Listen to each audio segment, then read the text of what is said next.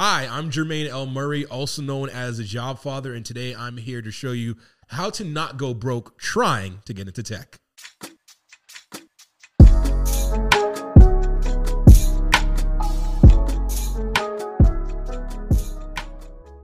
Hi, everyone. Welcome to this week's episode of Don't Go Broke Trying. I am your host, Rennie. If you're new here, this podcast is all about how to not go broke trying to live your best life, okay?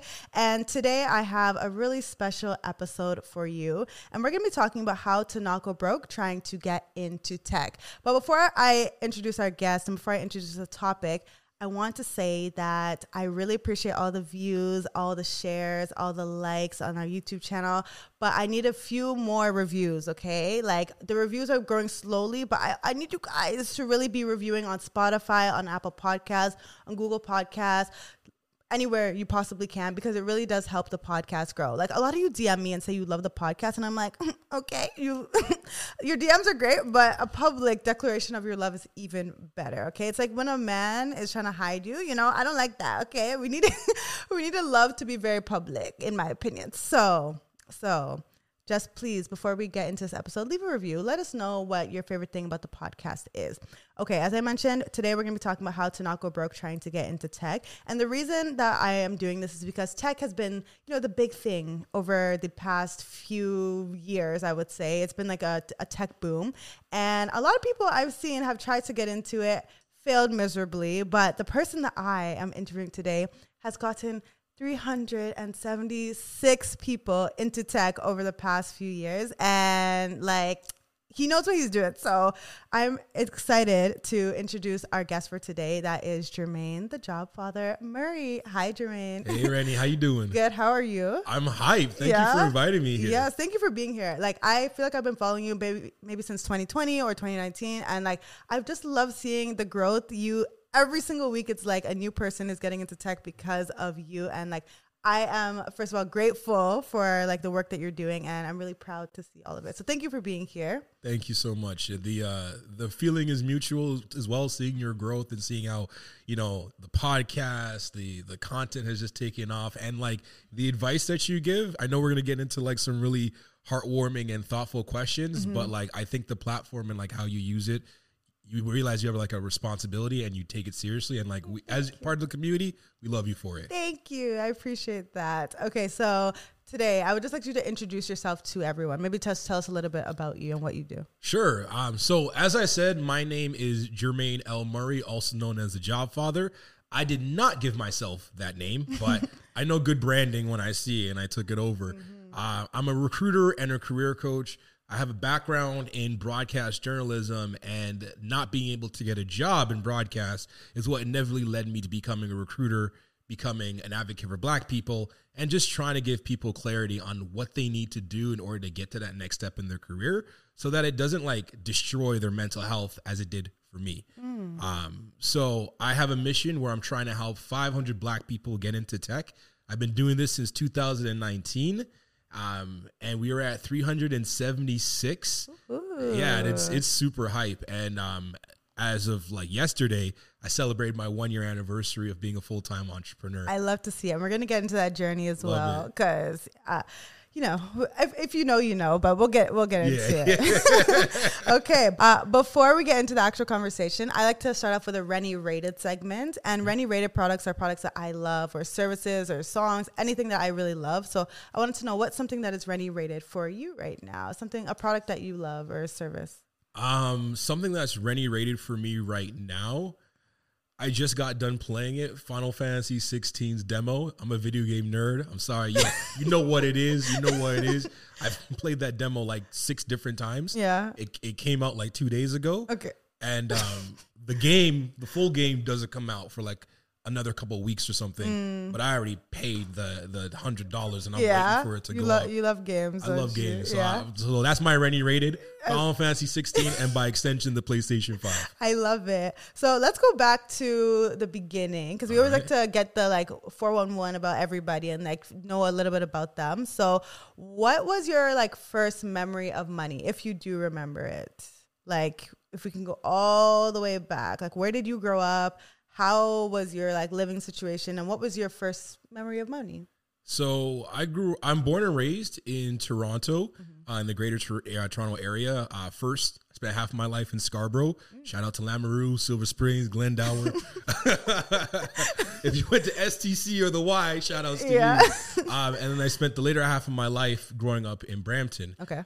My first memory of money is my dad giving me a $10 bill and then my mom taking me to Zellers. I remember Zellers. That's a throwback for real. Yeah. My mom taking me to Zellers to go buy a toy, and I wanted this Batman Batmobile for the Batman the Animated Series. But it was $59.99, and I had $10, and then my mom told me if I saved up the money that my dad was giving me, I'd have enough to buy it. And that was like my first. I remember going to sleep that night and dreaming that I was just swimming in $10 bills. I love it. And then how has your relationship with money like changed and grown over the years? Yeah, you know what? It's changed and grown drastically. I would say that my parents did a really good job of like providing growing up, and I kind of lived in a bubble of ignorance when it came to like money. Yeah. It's wild too, because when I was in high school, I launched like an eBay business with a friend, selling jerseys, selling video games, electronics, and cell phones. But like, I never understood the concept of like a profit and loss or like an actual like concept of a business, right? We were just getting stuff and popular, and I'm focusing on the wrong things. Yeah. My parents went through a divorce. And the divorce opened my eyes to like a lot of things. I realized my mom was being financially abused by my dad. And I just learned a lot in the roughest ways about loans, debts, credit, and how that can all come together to like really destroy your life, for a matter of fact. And now as like an entrepreneur, it's not that I have a scarcity mindset with money. I'm just much more aware of what certain things are supposed to do, and I'm much more careful with my money. I am risk adverse in a lot of cases. Yeah. And I have an unhealthy fear of debt. Right. And as a business owner, you're always encouraged to take on debt. And I'm just like, nah, I'm good. But now he's a 6-figure business owner. I'm a 6-figure business, which is still crazy. It was just still crazy to say it and hear. It's not nuts to like say like, wow, I made like my own thing is making me 6 figures a year. Yeah. Wow. It was, technically this is the second or third year that this has happened, but like it meant a lot to me as a full-time entrepreneur because it was like, I took on all the risk. Like if I didn't have a good month, it was like, you know what I'm saying? Like I don't have your 9 to 5 to fall back on. Yeah, exactly. So it was really good. And, it also opened my eyes to just like how much bigger the world is out there in terms of like money and invoices. Like I just sent over an invoice, yesterday for, I'm not going to say the amount, but the amount makes me go, who are you? Yeah. It's like, is that me? I was like, hey, are they gonna pay this? Yeah. Nah, I feel you on that one. I just signed some big ones, and I'm like, a little me. You know what I'm saying? This one person company, interesting. Yeah. I'm like, yo, okay, I get everything Jay-Z and 50 were saying. Right? Like, I get it. Nice. So your business is called Jupiter HR. My business is called Jupiter HR. And what do you do there? Like for the people who may not know. And if you don't know, please go and follow Jermaine on all the platforms, especially Twitter. Like every day, gems being dropped. But yeah, can you tell us a bit about Jupiter HR? Jupiter HR is a career coaching platform and a recruitment agency. Our mission is to educate and inspire and inform Black people on how they can get into tech, but also on the business sides, teaching organizations how they can be more inclusive for Black employees, how they can not only like recruit them, but also retain them when they hire. But overall, like I've always said that I'm a community advocate first and foremost.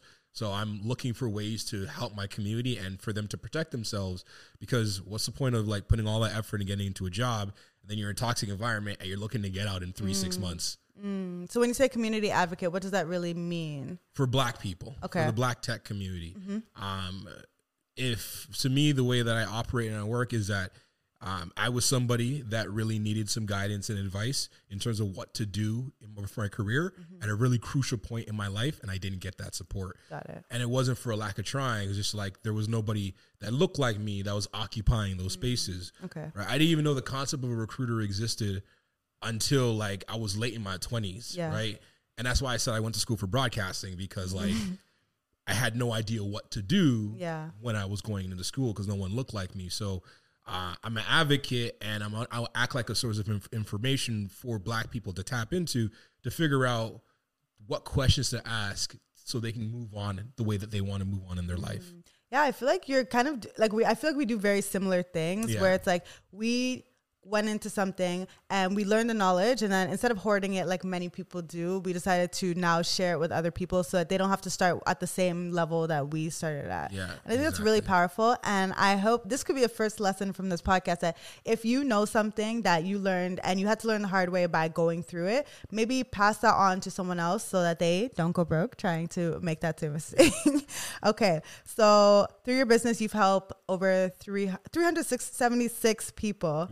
Black people get into tech. Why are you so passionate about helping them get into tech specifically? Like, I know, we could help. You could help every single person in the world get into tech, but like, why are we focused on Black people? All right, so it was twofold.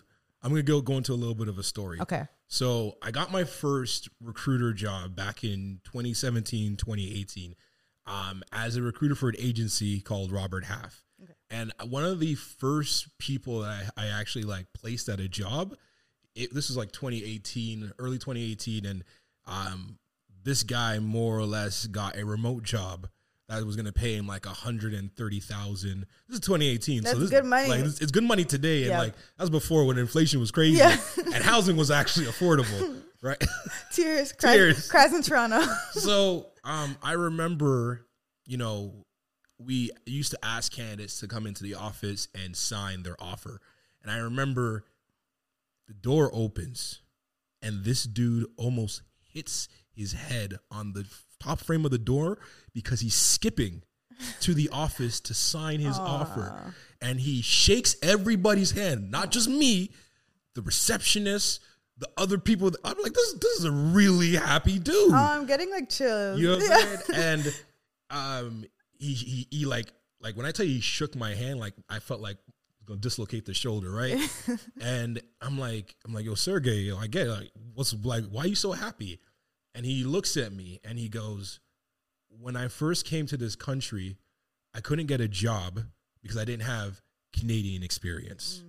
And in order for me to get work to support my family, I had to move all the way out to Alberta and leave my wife and my newborn at their grandparents. He goes, I miss my son's first steps. I miss my son's first words. And you just got me a job where I'm going to be able to walk my son to daycare every single day. And I'm not going to miss a single moment of his life.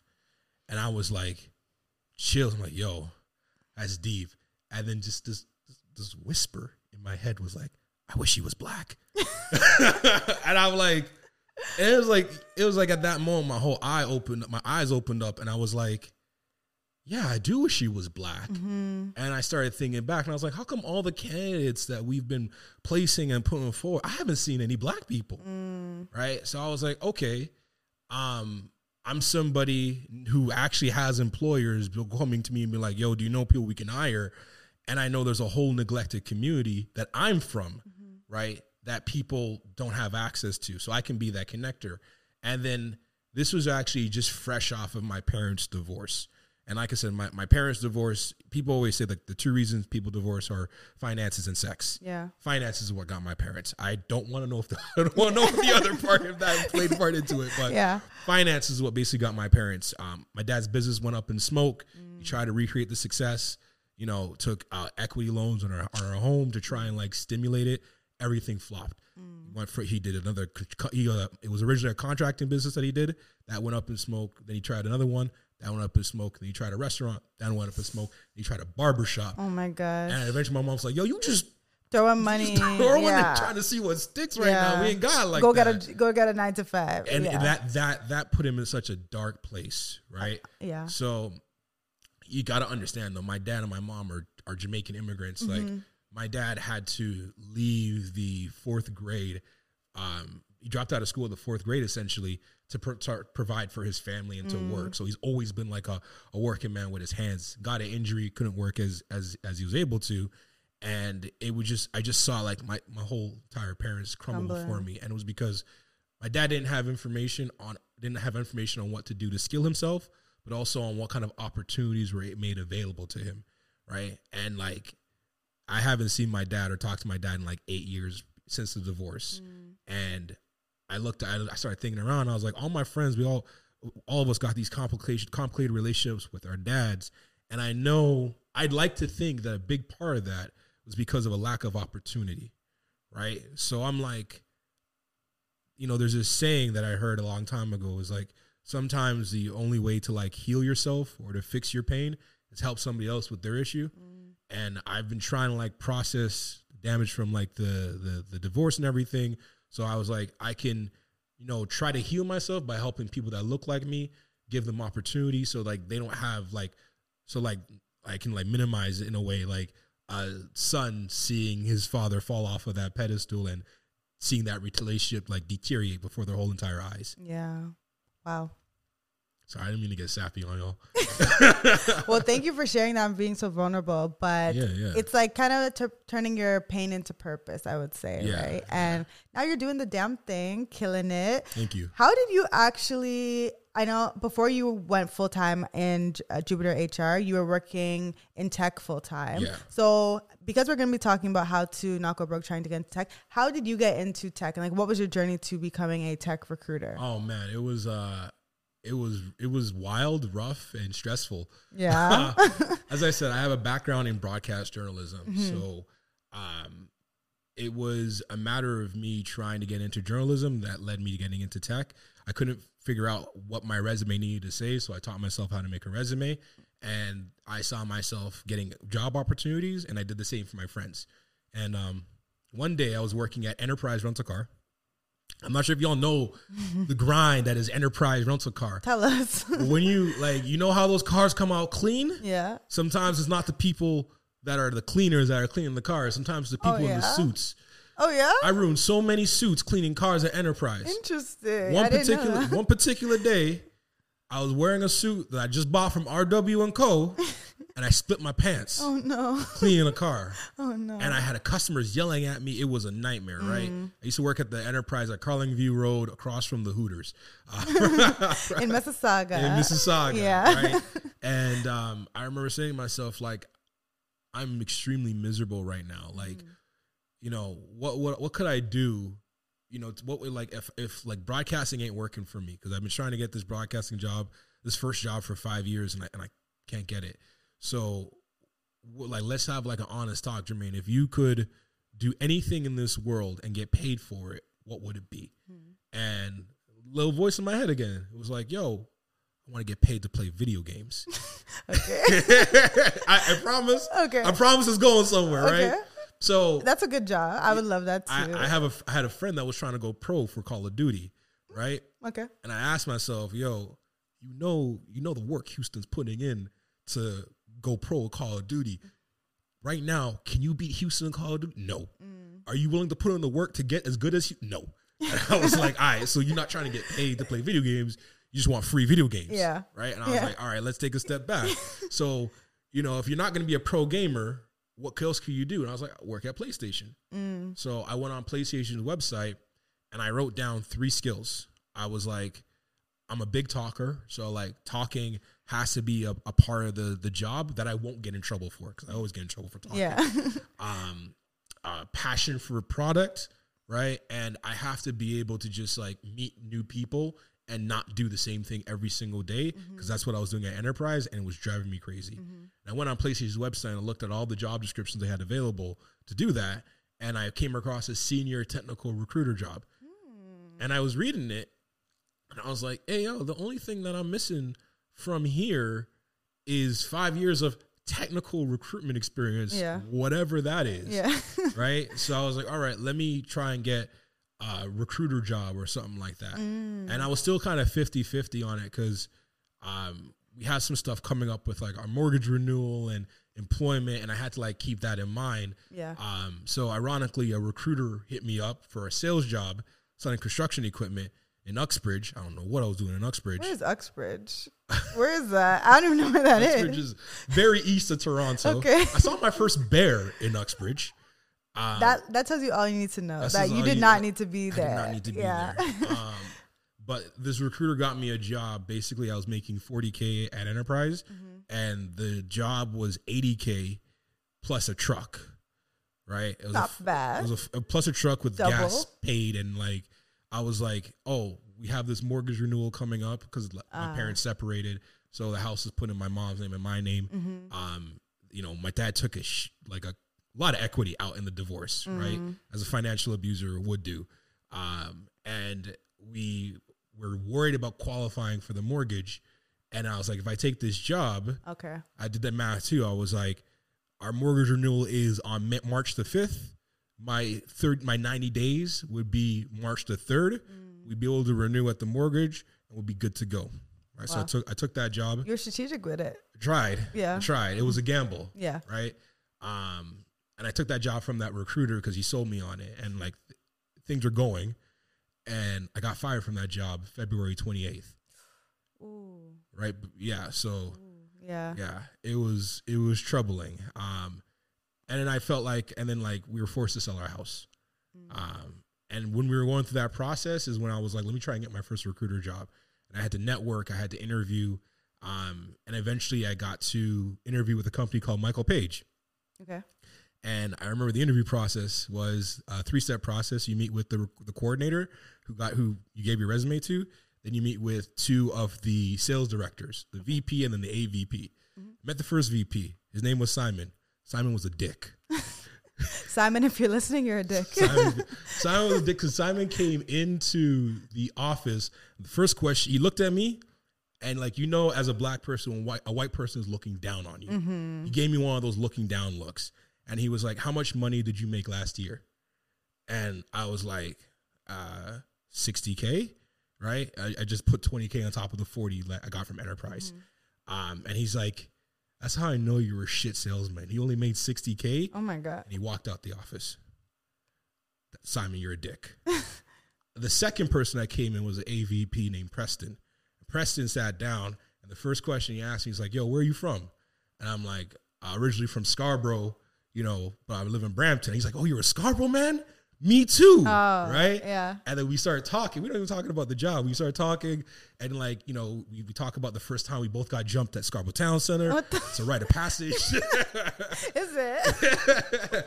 We talked about basketball at the Y, and like, he looked at me. He's like, you know what, Jermaine, I really like you. I'm like, thanks, Preston. I like you too. He was white? He's a black guy. Okay.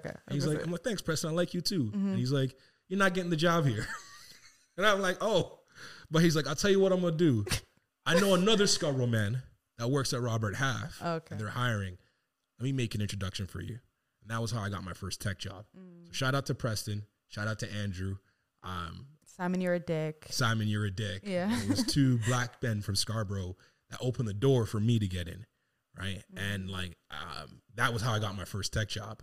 And at Robert Half, you were a recruiter. I was a recruiter. Wow. Doing technical recruitment for software engineers, help desk, VPs of technology. Like, it was jump into the middle of the pool type of moment. I had to learn everything on the fly and then balance sales expectations. But yeah, trial by fire, and I'm grateful for it. And then what was your next role after that?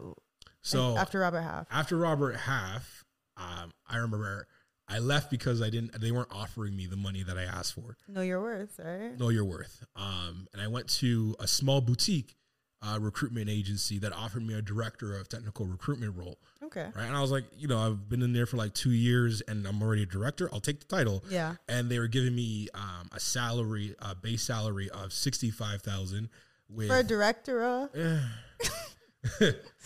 That place also taught me that job titles literally mean nothing. Yeah. I learned that at my old job too. Yeah. So they gave me for 65. I left Robert Half. Now this is how I get messy in my life. Mm-hmm. So Robert Half and the boutique place were in the same building. Wow, how coincidental! Same building. Yeah. So I used to run into my manager at lunchtime, and it was like on-site tense beef. Yeah, it was. Oh my God, it was so bad. Yeah, I can imagine. What made it worse though is that this boutique place was owned by two white men that lived in Burlington. And I remember I got the job, and my grandmother passed, and her funeral was on the Friday. So I asked them for the Friday off.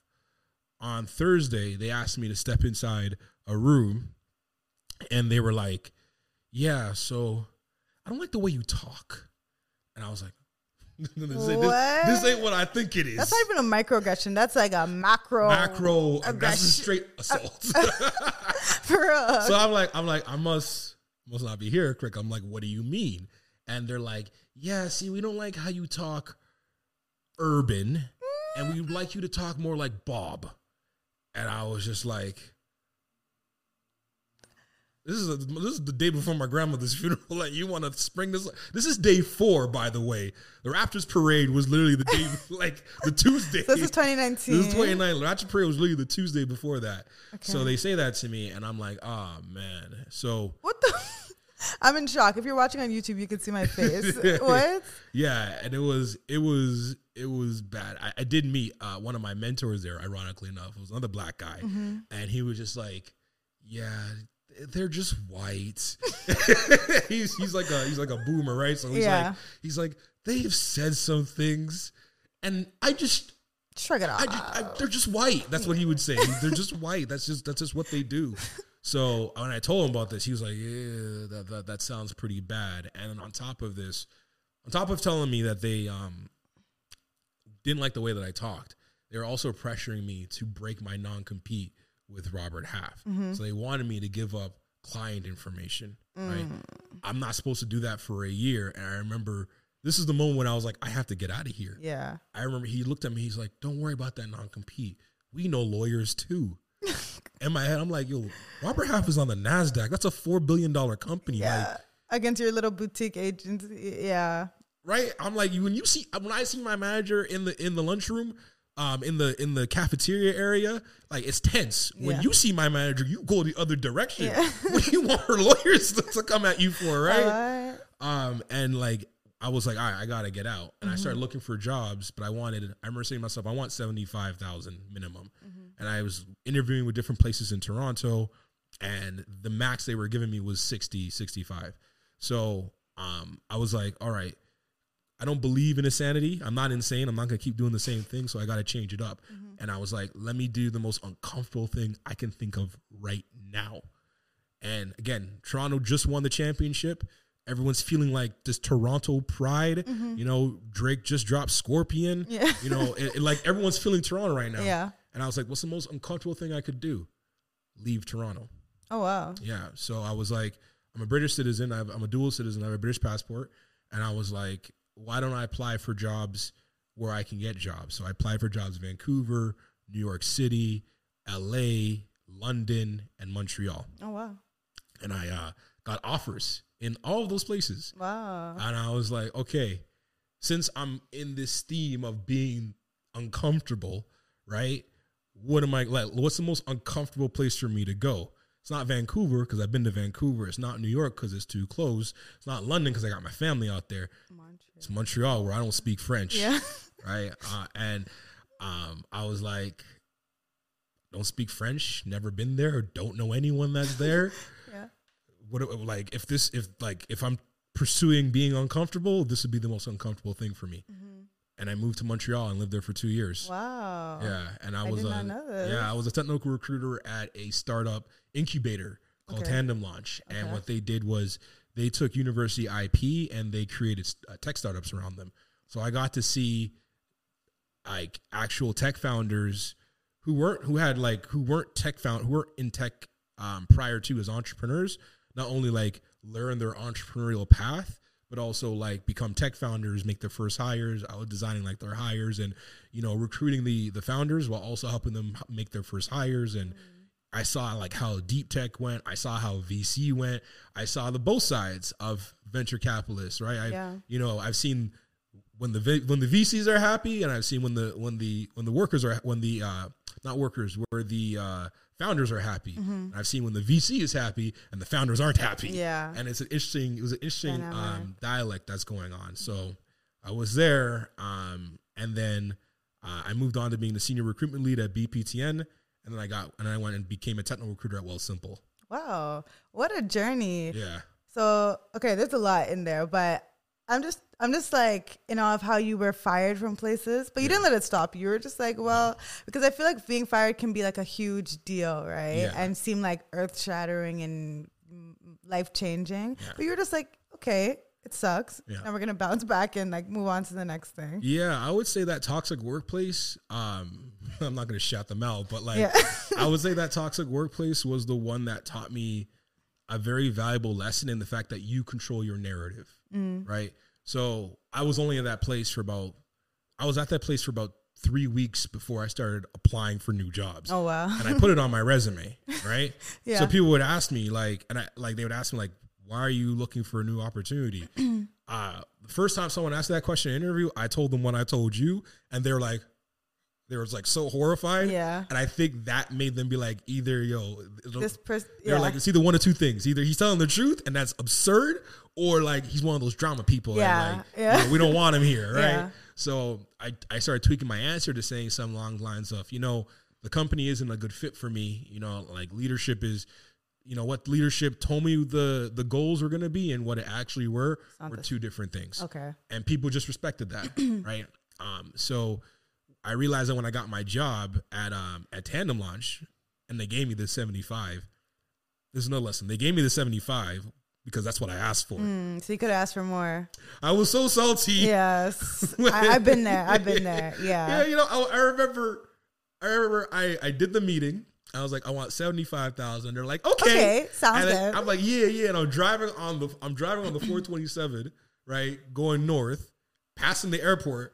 I'm like, wait a second. You're like, wait. Yeah. I was like, last time I asked for a role, I had to do like a lot of back and forth. They're pushing back with you. They just threw them. They were like, sure. Yeah. So, you want to only get paid $75K? We can pay that. Yeah. Yeah. Okay. And let's get into, thank you for sharing all that. Now let's get into like tips for people who also want to get into tech. Because not only are you a recruiter, but you also have like been in tech for a while. So getting into tech seems to be like the newest big thing. I think, as I said earlier, for the past few years, it's been like the thing to do. And everyone's speaking about it. You hear everyone saying, I just got total comp, $230,000. Like, I have no experience. My first job in tech was $150,000. Like, we see all these stories on social media and it seems like a lot, but do you think these are sensationalized stories, or are these things that you're seeing like pretty often and regularly? It's both. Okay. So it's sensational a lot. Yeah. And a lot of misdirection. Okay. Like I always give a bombastic side eye to any coach or recruiter that makes the journey look like it's easy, because it's not easy. Now, I always tell people one of the reasons why I'm very passionate for Black people getting into tech is that if you were to ask me, hey, Jermaine, I don't have much experience, but I want to make 6 figures in the next 5 to 7 years, what's the best route for me to do that? I would either tell you entrepreneurship, getting a job in finance, which requires you to go back to school, or getting a job in tech, because tech has the lowest barrier of entry of getting to a 6-figure salary, right? I know when I was working as a recruiter at Robert Half, I was thinking about what my next steps are going to be, and I considered getting my CHRP and then my CHRL because that seemed like the only way HR leaders could make $100K. And then I looked at tech startups and I saw that the tech startups were offering recruiters with my types of years of experience, 75, 85. I knew a company, I'm not going to say the company's name, but I know a company where because they are a very small but effective team, basically they have a rule where everybody makes at least $175,000. Oh, wow. Including the recruiters and HR. Wow. So I'm like, there was just so much opportunity here. And again, remember what I said about where I was coming from and like what was going on in my family situation. I'm like, you put 6 figures on the table for a lot of people and suddenly they become a lot more happier, a lot more present for their kids, right? There's just a gigantic ripple effect. Yeah. But it's blood, sweat, and tears, right? There. It's blood, sweat, and tears.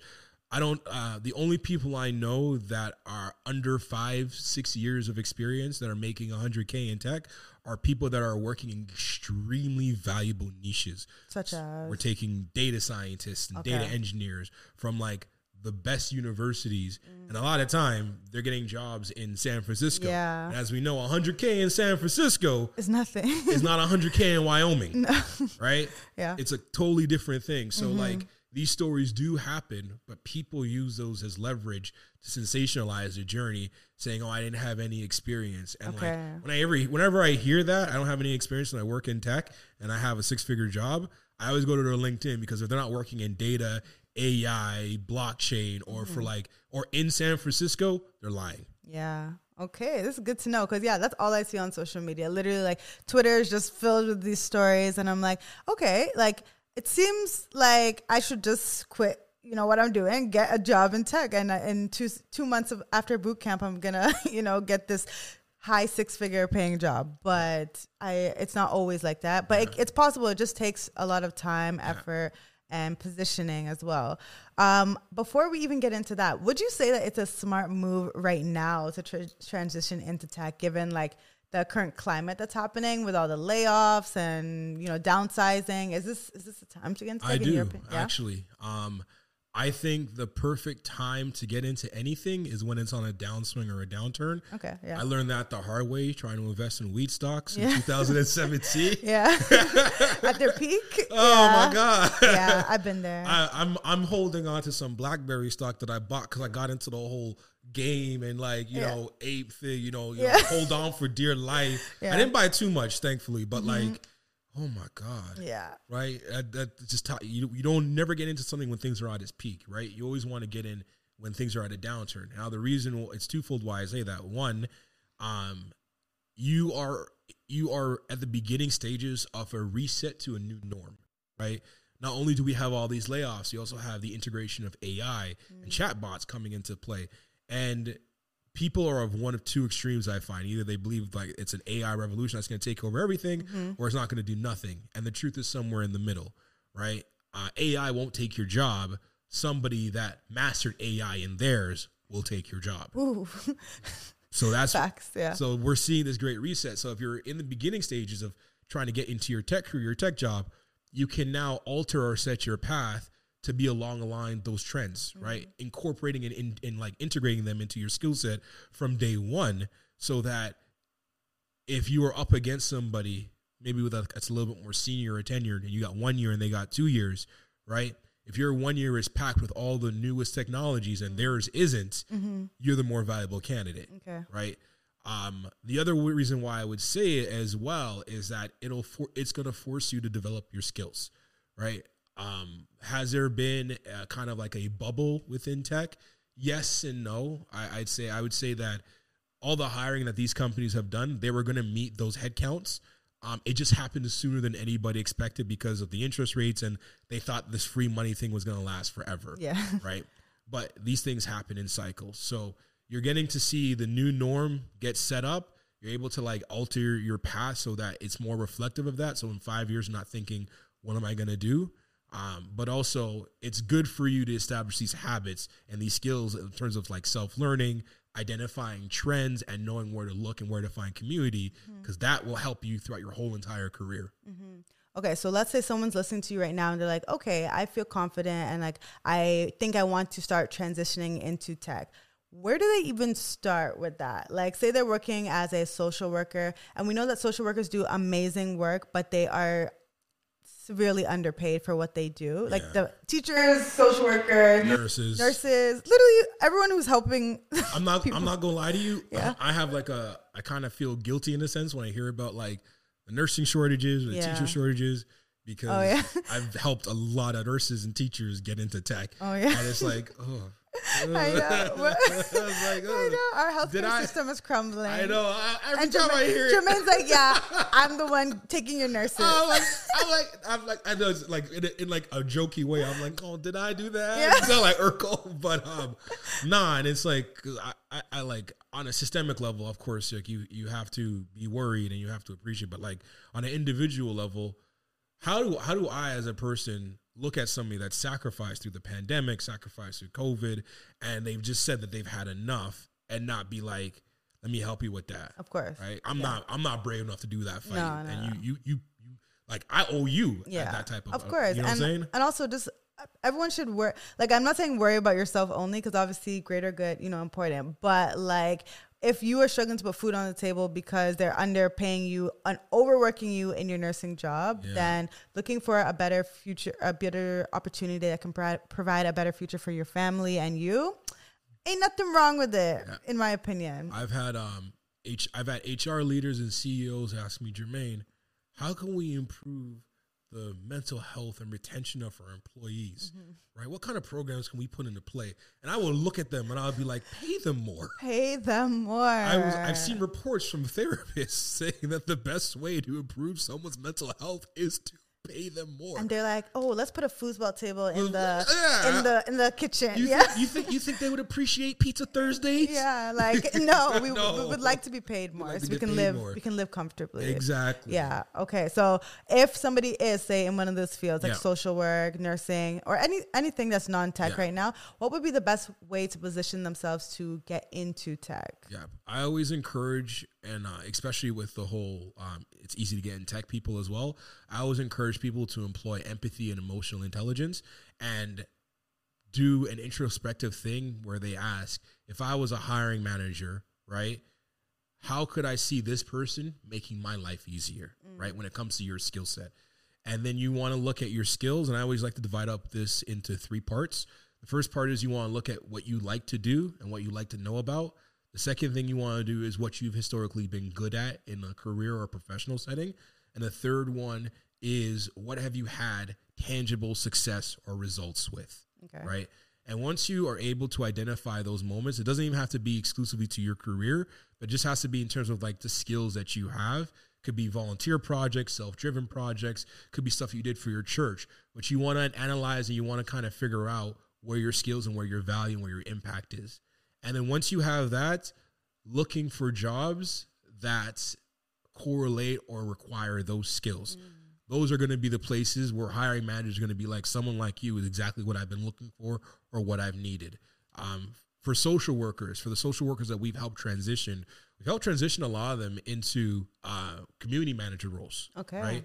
Especially at like non-for-profit or mission-driven tech companies that deal with some sort of like social aspect, right? Either refining like how non-for-profits reach funding, or even going as far as there's a lot of women-led initiatives around like helping them get out of abusive relationships, and even stuff around like not sex, but like menstrual cycles. It's called sex tech, but like every time I say sex tech, somebody looks at me like, what you mean? What's that? Yeah. And I was like, nah, bro, I'm just like menstrual cycles and menstrual tracking, like that's sex tech. Yeah. Right. Interesting. Never heard that before. Yeah. Okay. And it's kind of ironic because I had a friend from MindGeek reach out, and they're seen that. Yeah, they're like, hey, yo, we're hiring, and I gotta be telling people like, yo, you a technical recruiter for MindGeek, aka Pornhub, and it's just technical talent you're recruiting. Yeah, not the other type of talent. I am so disappointed at how many people message me, men and women. We're like, yo, what are the benefits?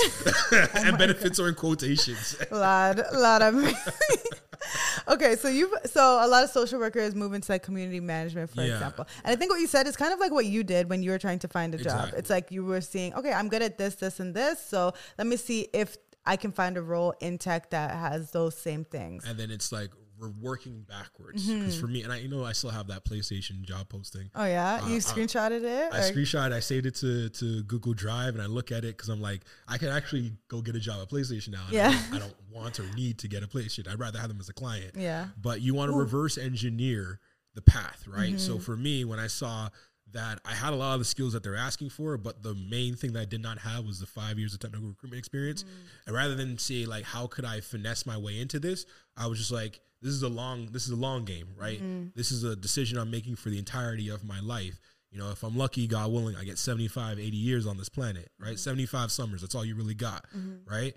So if I take 3, 4, 5 years to get to work myself and develop the skills to get a job at like a dream company, am I really going to be stressing it out in 5 years? No, I'm going to put the work in and do it. Facts. So that's what you should be doing. You should be writing down your skills. You can even use ChatGPT, put in your skills and ask, give me 10 tech jobs that I would be a good fit for, right? If you do ChatGPT 4.5, with the plugin for Bing, you can actually ask it to search for live job postings Oh, wow. that you'd be good for. I didn't know that. Right? Nice. And then it's all about reverse engineering. Ideally, you'd like to like apply for those jobs and get interviews, and then the feedback from the interviews will kind of like help you know where your gaps are.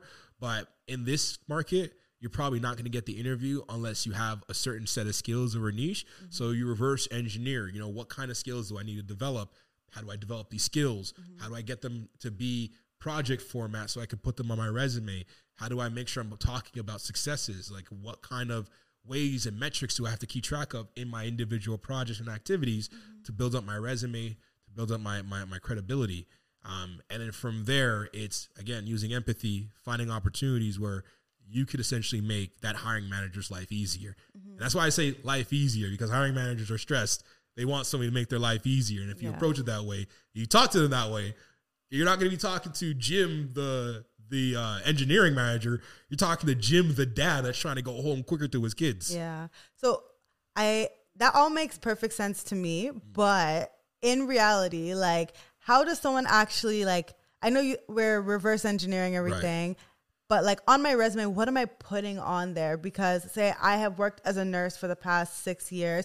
I'm tired. I am burnt out. This job is exhausting and underpaying me. Now I'm trying to transition into tech, and I figured out the role that I want to get into. I highlight the skills in my resume, but it still says nurse, you know, like on my past roles. Yeah. Do people people overlook me because it says nurse? Or like, are there any things that I can do to position myself properly? Yeah. So there is always kind of a disconnect when it comes to titles. Yeah. But this is why I'm like self-driven projects really take aim here. So I'll give you an example with one of the nurses, one of the nurses we helped become a community manager. Mm-hmm. One of the things that she did was that she actually led initiatives within the nursing department to like do mental health checks for the other nurses. She would organize things for the other nurses. She organized forums for them to basically lodge their complaints towards leadership, right? And I'm like, all that is community management, right? Yeah. So your title is like might be like a quote unquote question mark, but and this is where your resume comes into play. If you're exclusively focusing on the elements that are relevant to that next role, that's what you put on your resume. Okay. So if you are a nurse, you're trying to get into community work, community management, for instance, and you don't have anything other than the nursing, because it's a hard job. You go in and you clock in and you clock out, tired, right? You now have to strategize how you can get that experience in your domain, right? And the one way to do it is to take, like, again, see what it's a need around you, and then try to address that need. Is it extra work on top of an already stressful job? Hell yeah, it is. Yeah. Right? But in the long term, it's probably worth it. But in the long term, it's probably right. So I've had people say, like, how am I supposed to do that? And I got kids and I'm working 12 hours. And I'm like, you got to figure it out. Because that, like, it sucks. Like, I get it. But at the end of the day, like, when you're 60 and you like looking at your life, right? And your bones are aching and you did a job that you hated, right? You can take solace that you did a good job, but like you're going to have regrets that you didn't put in that extra effort when you had it. Yeah. And it's not easy. That's why I don't like the experience in tech, because it's a grind, right? Every single aspect in this industry, even before the bubble burst, was a grind. Are there like things that can make it a bit easier for you? So say you literally cannot find in you the energy to go and do it. I guess you could like hire someone to do your resume for you, but it still takes time. You have to like guide them, right? They can't just make a resume from nothing. Well, they could, but I don't know. Never lie on never your resume, lie on please. that. Yeah. You have to, like, I tell people a resume is like, honestly, one of the last things you do in the introductory stage of your process, right? Like, I can make you a resume. If you're a nurse, I can make you a bomb resume. But if all you have on it is nursing experience, it's going to be a bomb resume for nurse jobs, right? If you're trying to apply this to community management, you got no example of community management, even outside like your own initiatives, right? Your own, like, your own projects. It's very hard. So like that's why I'm like, you always got to do the skill assessment. You got to figure out like, what do I need to do to develop this skill and to make it get a tangible result? And could they work with you at Jupiter HR to actually like go through that process? That service most definitely.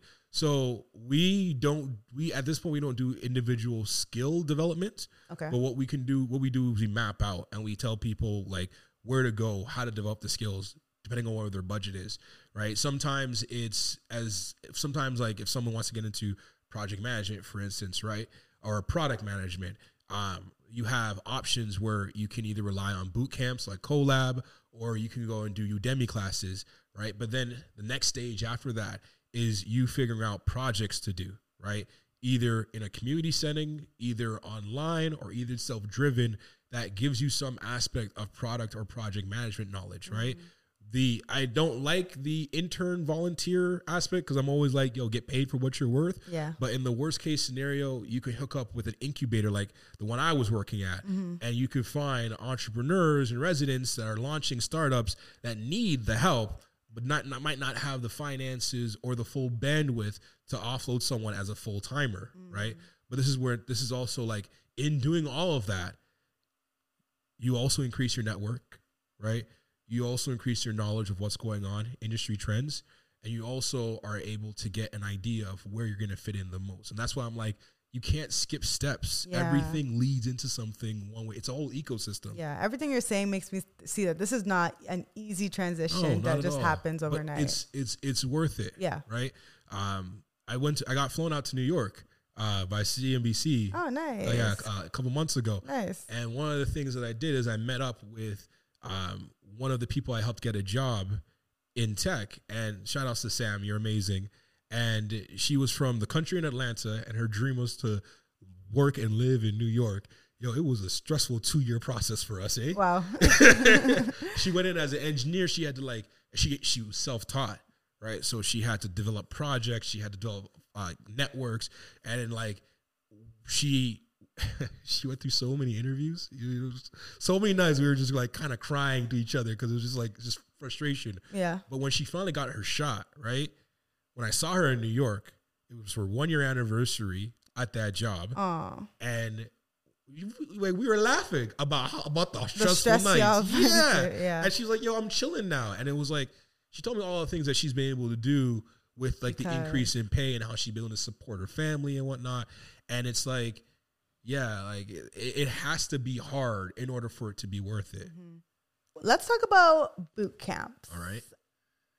Getting into tech, all I hear is go do a 3-month boot camp, get the skills, they'll do a few projects, and then you'll be able to get a job in tech. As we've discussed, getting into tech is not the easiest thing as they paint it out to be, but are boot camps an essential part of getting into tech, would you say? And what are your thoughts on boot camps? I wouldn't say boot camps are essential per se, because a lot of what a boot camp teaches you, you can also learn on your own. Okay. However, self-learning is something that you have to be introspective about and make a decision whether or not you can actually do and commit to. What a boot camp will do is provide you with structure, provide you with community, and will provide you with a good foundation that you can build off of, right? And who you are prior to the boot camp and who you are after in terms of skills can be like night and day.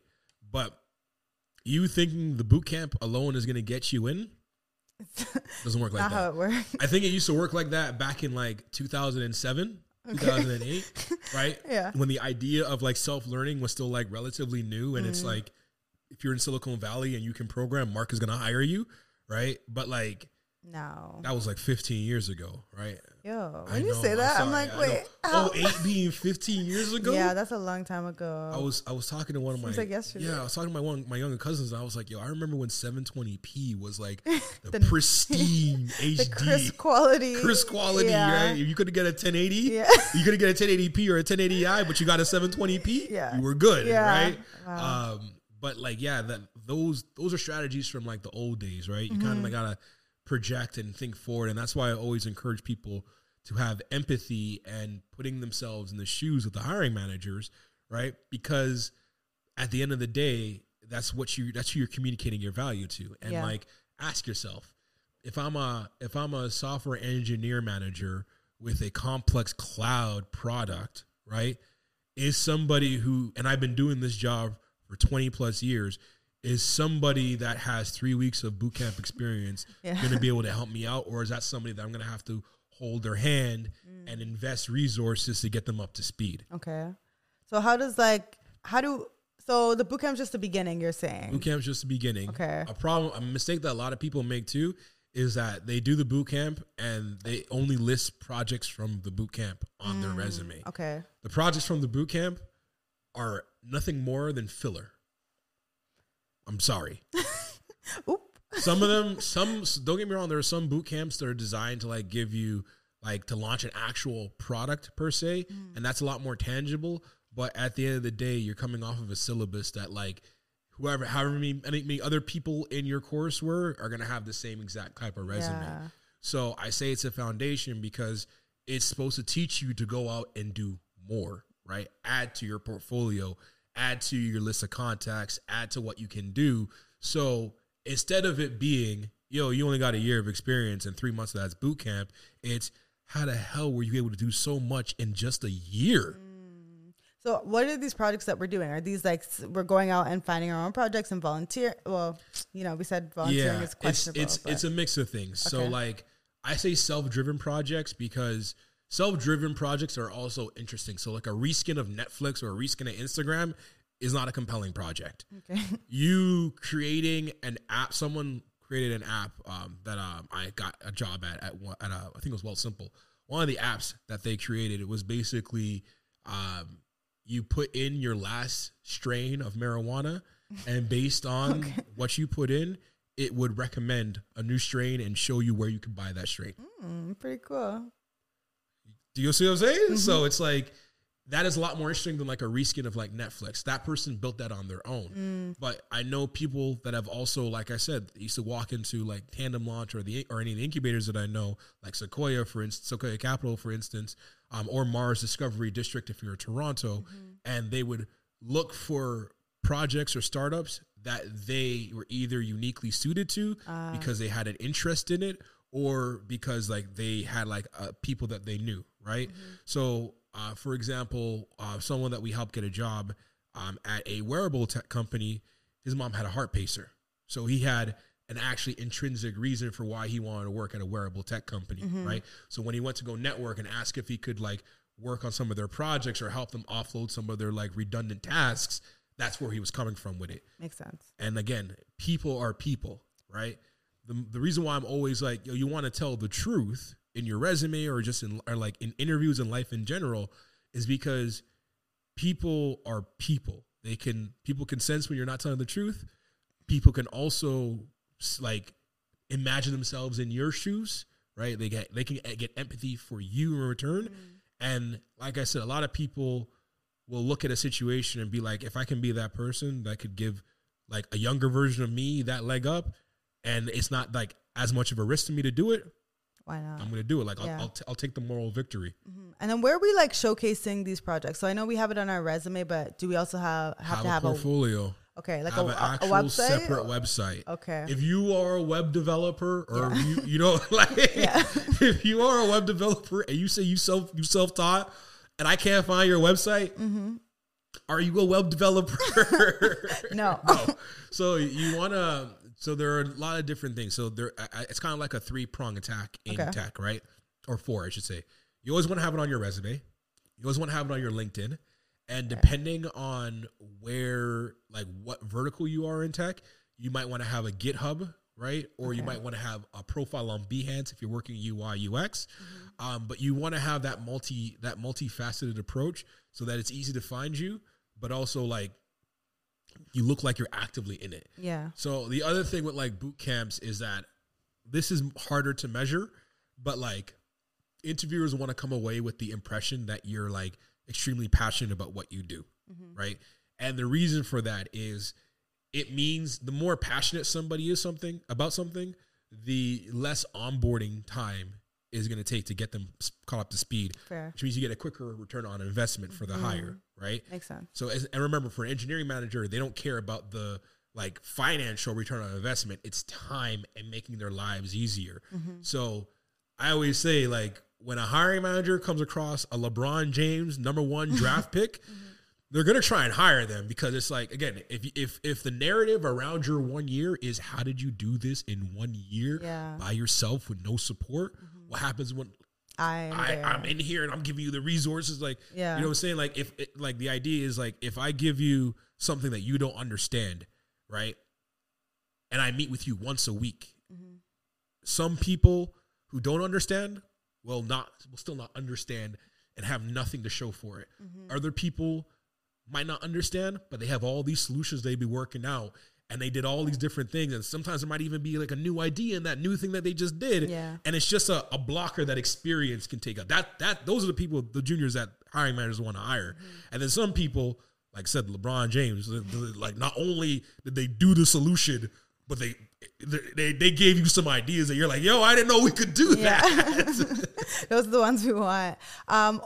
Since it says don't go broke trying, just going back to the boot camps, I know there are some like scammy boot camps and like people spend a lot of money paying for them and then there's no results after it. So is there anything we should be looking for in boot camps to make sure that like we're not losing our money? Yeah, I think where the most important thing is identifying what the result the boot camp is telling you. And this goes for coaches as well, right? A coach or a boot camp that tells you that they're guaranteeing you to get a job in tech, red flag. Red flag. Like the flag is scarlet on flame. You remember those holographic Pokemon cards? The flag is holographic, right?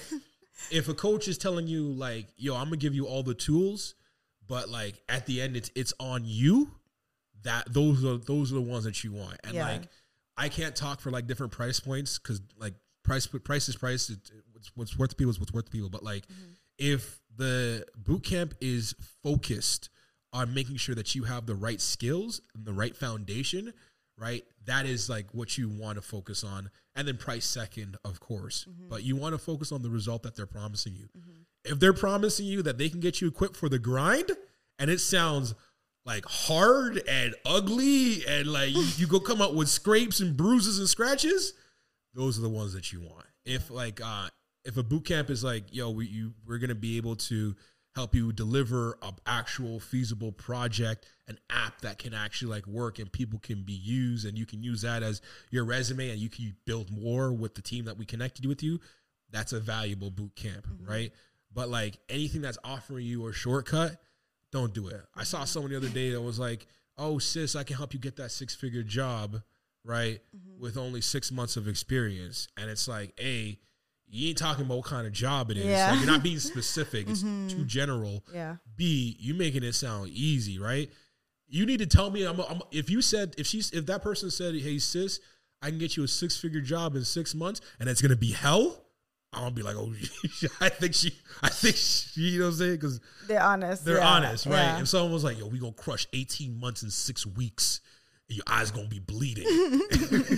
Like you almost feel like, yo, do they want me to buy this? Yeah. That's what you want to look out for. So I think it's results oriented and also like value aligned as well. Like what are they promising? And I know that networking can play a factor in, like, I think all my jobs have been through networking. So what role would you say networking has in getting into tech? A big one. Yeah. It's not, I hate the whole, it's not what you know, it's who you know thing. That's true. It's true. Yeah. Or I'll quote Clara Zavon, actually. I don't have problems. I have friends, right? As I told you in my story, my entrance into tech was through a referral from somebody that I interviewed with, right? You don't even know this when you're interviewing, you're still networking, eh? Especially if you make a good, like, personal impression on somebody. You might not be the right fit for their organization, but you might be the right fit for another organization. Or Simon, even another, you're a dick. Or even, or even another team in the company, right? Team, right? Yeah. But like, I think networking plays a huge part, especially if you're like trying to break in, because it gives you credibility and it gives you like, it allows you to like leverage someone's own network and their worth and like their word, which is why I try to be as vocal and available as possible. One of the things that we do at Jupiter HR, we do referrals. I don't charge for referrals. Sometimes like I don't charge for referrals because I'm working on a recruitment contract with a company and they'll pay me. And sometimes it's just like, I just know somebody and I can just get you in, right? But like a lot of people don't have a network and they don't know where to start with the network. Yeah. So at least for our community, I can be that network, because like, it's the sad thing is that there's like only one Jobfather or like one Jermaine doing this. The other communities, there's like hundreds of Jermaines. Yeah. You know what I'm saying? Putting in plugs and getting people from their community to get representation. And that's what we need more of. So like, yeah, it's huge. It's in a lot of cases, I would say like a good percentage of our 376 success stories might not happen if we didn't rely on networking. Wow. So if someone wanted to start building their network, how would you suggest they do that? Like I feel like for most people, when I tell them to network, they feel like, oh, it's pretty cringe worthy. Like, I don't want to be reaching out to people and like, I feel awkward. I don't want to be ignored, or I feel like it's fake. Those are the things I hear about networking. So is there like a natural way you suggest networking? Yeah, there's two natural ways. Yeah. One, identify a way that you can provide value to that person. So if sorry, let me just stop you there. Guys, please, if you're not listening, if you're maybe distracted right now, I want you to listen to this, okay? Because a lot of you come to me for networking, and I'm like, guys, 10,000 people ask me for things every day. I cannot say yes to all of you. But when someone offers me value, okay, sorry, let me let you finish. No. Like if you had the gunshots on the thing, I get you. So you want to be able to identify how you can provide value to somebody. Right. If it's a recruiter, the immediate way you can provide value is offering to like broadcast our job descriptions on your social networks. Right. Or just looking out and providing referrals to us type of thing. That's a good way to get into a recruiter's books. Right. So what would I say to the recruiter? Hey, so the other thing is you want to have an intention on what you want from that person. Right. I always say going for the kill, which is asking for the referral for a job, is a quick way to end the conversation on their side, right? But if you have an intention around, I like to use improvement, right? So if it's a recruiter, it's like, excuse me. If it's a recruiter, it's like, hey, Jermaine, I'm reaching out because I just did my resume, looking for X job, appreciate any feedback that you might have on it, and just in terms of how to improve it. And would love to know if there's any way I can help you. Or do you have any jobs that you're recruiting for? I can post them on my network and let you know if I get anybody that's interested, right? Offer me or offer the person something. Yeah. If it's an engineering leader, right?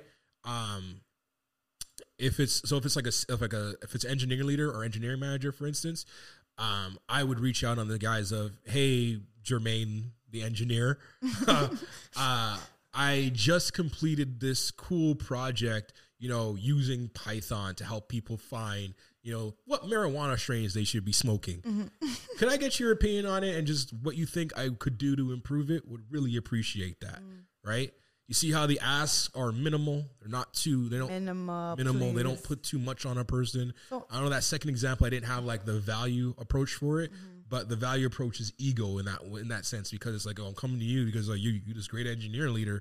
Like I'm trying to get in, but I'm not asking you to get me in. I'm asking you what you think of my stuff right now. Okay.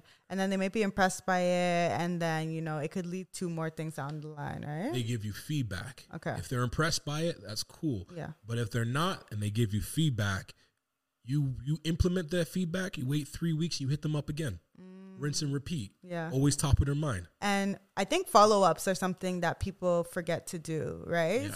Like even a lot of people message me and I'm like, okay, I open it, I'm going to respond. And then I just forget to respond, right? But then if they follow up again next week, I'm like, oh yeah, let me actually respond to that. So I think people need to understand asking for feedback, offering value to people, and then following up if you don't get a response, obviously don't be annoying about it. Exactly. But I feel like there's a delicate approach for all of this. I would even say too, if you see somebody's active on social media, engage with their social media. I've said this so many times. The amount of I get a lot of DMs, I get a lot of LinkedIn emails to the point where I have to send an auto responder on my LinkedIn messages, right?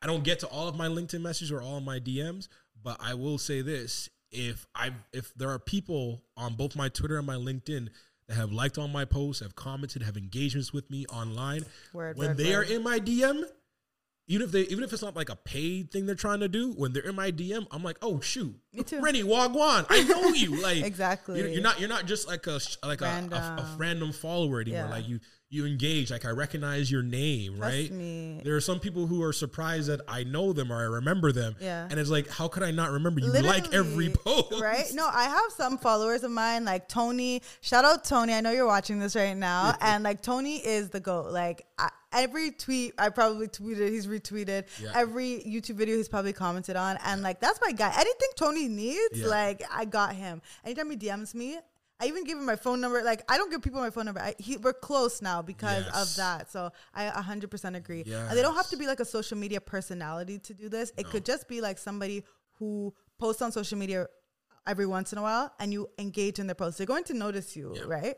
Yeah. And the other hack I want to say is people underestimate being the ones to organize a networking event. Like, I'm like, when people ask me like how I got my network as high as it did, it was because I started off going to networking events in person. I used to do 4 a month when I was living downtown. That's a lot. Oh, but you live downtown. Sorry, not living downtown. When I was living in Brampton, I was working downtown. Damn. Because the GO train was messed up to Brampton. If you missed the 5:15, you ain't get another one till like 8:30. Oh, shit. So I was like, all right, I'm just going to miss it. Go to a networking event once a week. And like every time I saw a black person, I would put them in my WhatsApp group. And I'd be like, we have this WhatsApp group where we share information, we share feedback, we share opportunities, right? And we want to see like black people win. So you created the community that you didn't see or that you wanted. That I wanted. And we just weren't organized, right? Because I heard from an Indian coworker that they're in 3 different IT WhatsApp groups where they're doing this. And I'm like, I can't even find one black one. Yeah. So like, I saw the opportunity and I set it up. And like, if you don't want to do WhatsApp, make a meetup event. Shout out to Jamar Gale. Jamar Gale is someone from one of my followers on Twitter. Always engaged with me, always liked my stuff from when I was like first started my Twitter. And he had a goal of becoming an IT help desk person and then pivoted to becoming a data analyst. Wow. And you know what he did? My man started a Discord server for people to learn data structures and for them to support themselves. Wow. Grew that to like 2,000 people before he got his first data analyst job. But by the time he got his data analyst job, they're like, yo, we in the Discord server with you. So it's like, you know what I'm saying? And like, they heard about him because somebody invited them to it. So it's like, you can make yourself the star, for lack of a better, like the center of the universe by like figuring out what you need. And then just realizing that you're not that unique. There are other people with that same need, but you can kind of like shine a star for them to come to and like build around you. So there's a community of people that are like-minded. Wow, I love that. Okay, so let's say now we have taken all your steps and tips and we have gotten an interview for a job. What can we expect in like actually, wait, before I even get into that, for some people who are listening, they think tech is like only, those technical roles. So could you share some non-technical roles that somebody in tech somebody could get to in tech? Yeah. Yeah. So when we say non-technical roles, we mean anything that do with coding or programming. Because technically every single tech job has technical skills. Okay. But yeah, true. Just to clarify. So right off the bat, technical recruiter, marketing manager, product marketing manager, community manager, tech sales engineers. I know it has engineering, but not really anything around engineering. To name a few, I would say also, said community manager, data analyst doesn't really count, but business intelligence analysts, someone that looks and learns about interprets the data. I would say product managers, scrum masters, project managers. I would say developer advocates. Never heard of that. Yeah, essentially what they do is they hear what the development team needs and they make business cases to send towards leadership. HR managers, diversity, equity, inclusion managers. So I feel like a lot of these jobs are done outside of tech, but it's just you're doing that same job in tech. Exactly. Which I think a lot of people can look into because the same role that you're doing in your company, you could probably do it in a tech company and make a lot more money. Tech companies need HR people. Yeah. Right? Tech companies need salespeople. Marketing people. Tech companies need marketers. Tech companies need customer service people. Customer success. Oh, yeah. And customer success is the other one I should mention too. Okay, so now let's say we've taken all your steps. We've figured out the role that we want to do. We've figured out our resume and beefed it up, and now we've gotten an interview. Do you have any what can we expect when we get into a tech interview? What you can expect is I always say that for any interview, right, there are 3 types of questions there are 3 types of categories a question can fall into. and the angle that you can take to answer it. The first one is cultural fit. The other one is technical ability. And the last one is, I would say, impact / profitability, right? So for like cultural fit is pretty obvious. Nobody wants to work with an asshole. Right? Yeah. And this is important in tech because, morale dictates a lot of like what companies or teams can put out. Mm-hmm. So when a company has a really strong like chemistry or really strong team culture, they want to preserve that. And like even just one bad apple could suss up the whole thing and like throw everybody off. So the cultural fit questions are not even necessarily around your personality. Could also be around the technical environment. Like, can you work asynchronously? Can you work autonomously? Do you need micromanagement? Right. So like if you like, for example, if you need micromanagement in an environment where everyone is autonomous, it's not a good fit. Right. Technical ability is just like, are you technically capable of doing the job, and do you have the skills and understanding to like get us to the goal that we want? And then impact or profitability is like a lasting legacy. Like, are you able to elevate and innovate on what we have going on here? Have you done that before in your past? So you realize that no matter what question is asked, you can slide that question into one of those three categories and then choose to answer that question from that angle. I find that interview answers that are niche to the point and are like really relevant are the ones that have impact the most. Okay. Right. So figuring out what lens to answer that question allows you to properly structure your thoughts to like maximize that impact of what you're saying. Is there a specific method you use to answer questions, or you suggest people use to answer questions? I like using the CAR or STAR method. Okay, what's that? STAR is situation, task, action, results. Okay. And CAR is challenge, action, and results. So essentially the way that you want to be telling your answer is you want to structure it in a way where it's identifying the challenge that makes this skill or like the whole point of your story necessary. The actions talk about the technical solutions that you identified and later implemented, and the end result is who benefited the most, right? If you're doing like an interview for a customer success manager, they're going to ask you, tell us about a time that you dealt with a really, really, frustrating customer that was just an ass, right? And they couldn't grasp the simplest of concepts. What did you do, right? So if you start off with, I had this one customer that was responsible for a very big order. And the challenge, you always want to state off what the stakes are, that was responsible for this really big order. And they were just belligerent in not being able to understand how to reset their system, right? So you've identified the challenge. You move on to the action, right? So what I did was I got them to do a full breakdown of the issues that they were having. And then I made a counterpoint showing them each solution and each proper step to take when something happens in that workflow. And the end result was I had an extremely happy customer. They became our biggest advocate, and they never bothered me again. Love it. Yeah. And it's very simple, straight to the point, and like it gets your impact across really well. Okay. You can even take it a step further if you have identified a specific niche in your actual like employment or like skill set. So I would say everybody, like I can have another recruiter across from me, but I know that my niche is dealing with Black people, right? And interacting with Black people or leveraging social media, right? So my answer might be geared towards highlighting that aspect of me. Yeah. If I'm talking about how I find diverse candidates, I'm gonna tell them a story about, interacting and recruiting from the Black tech community, right? Or how I may have used social to do that.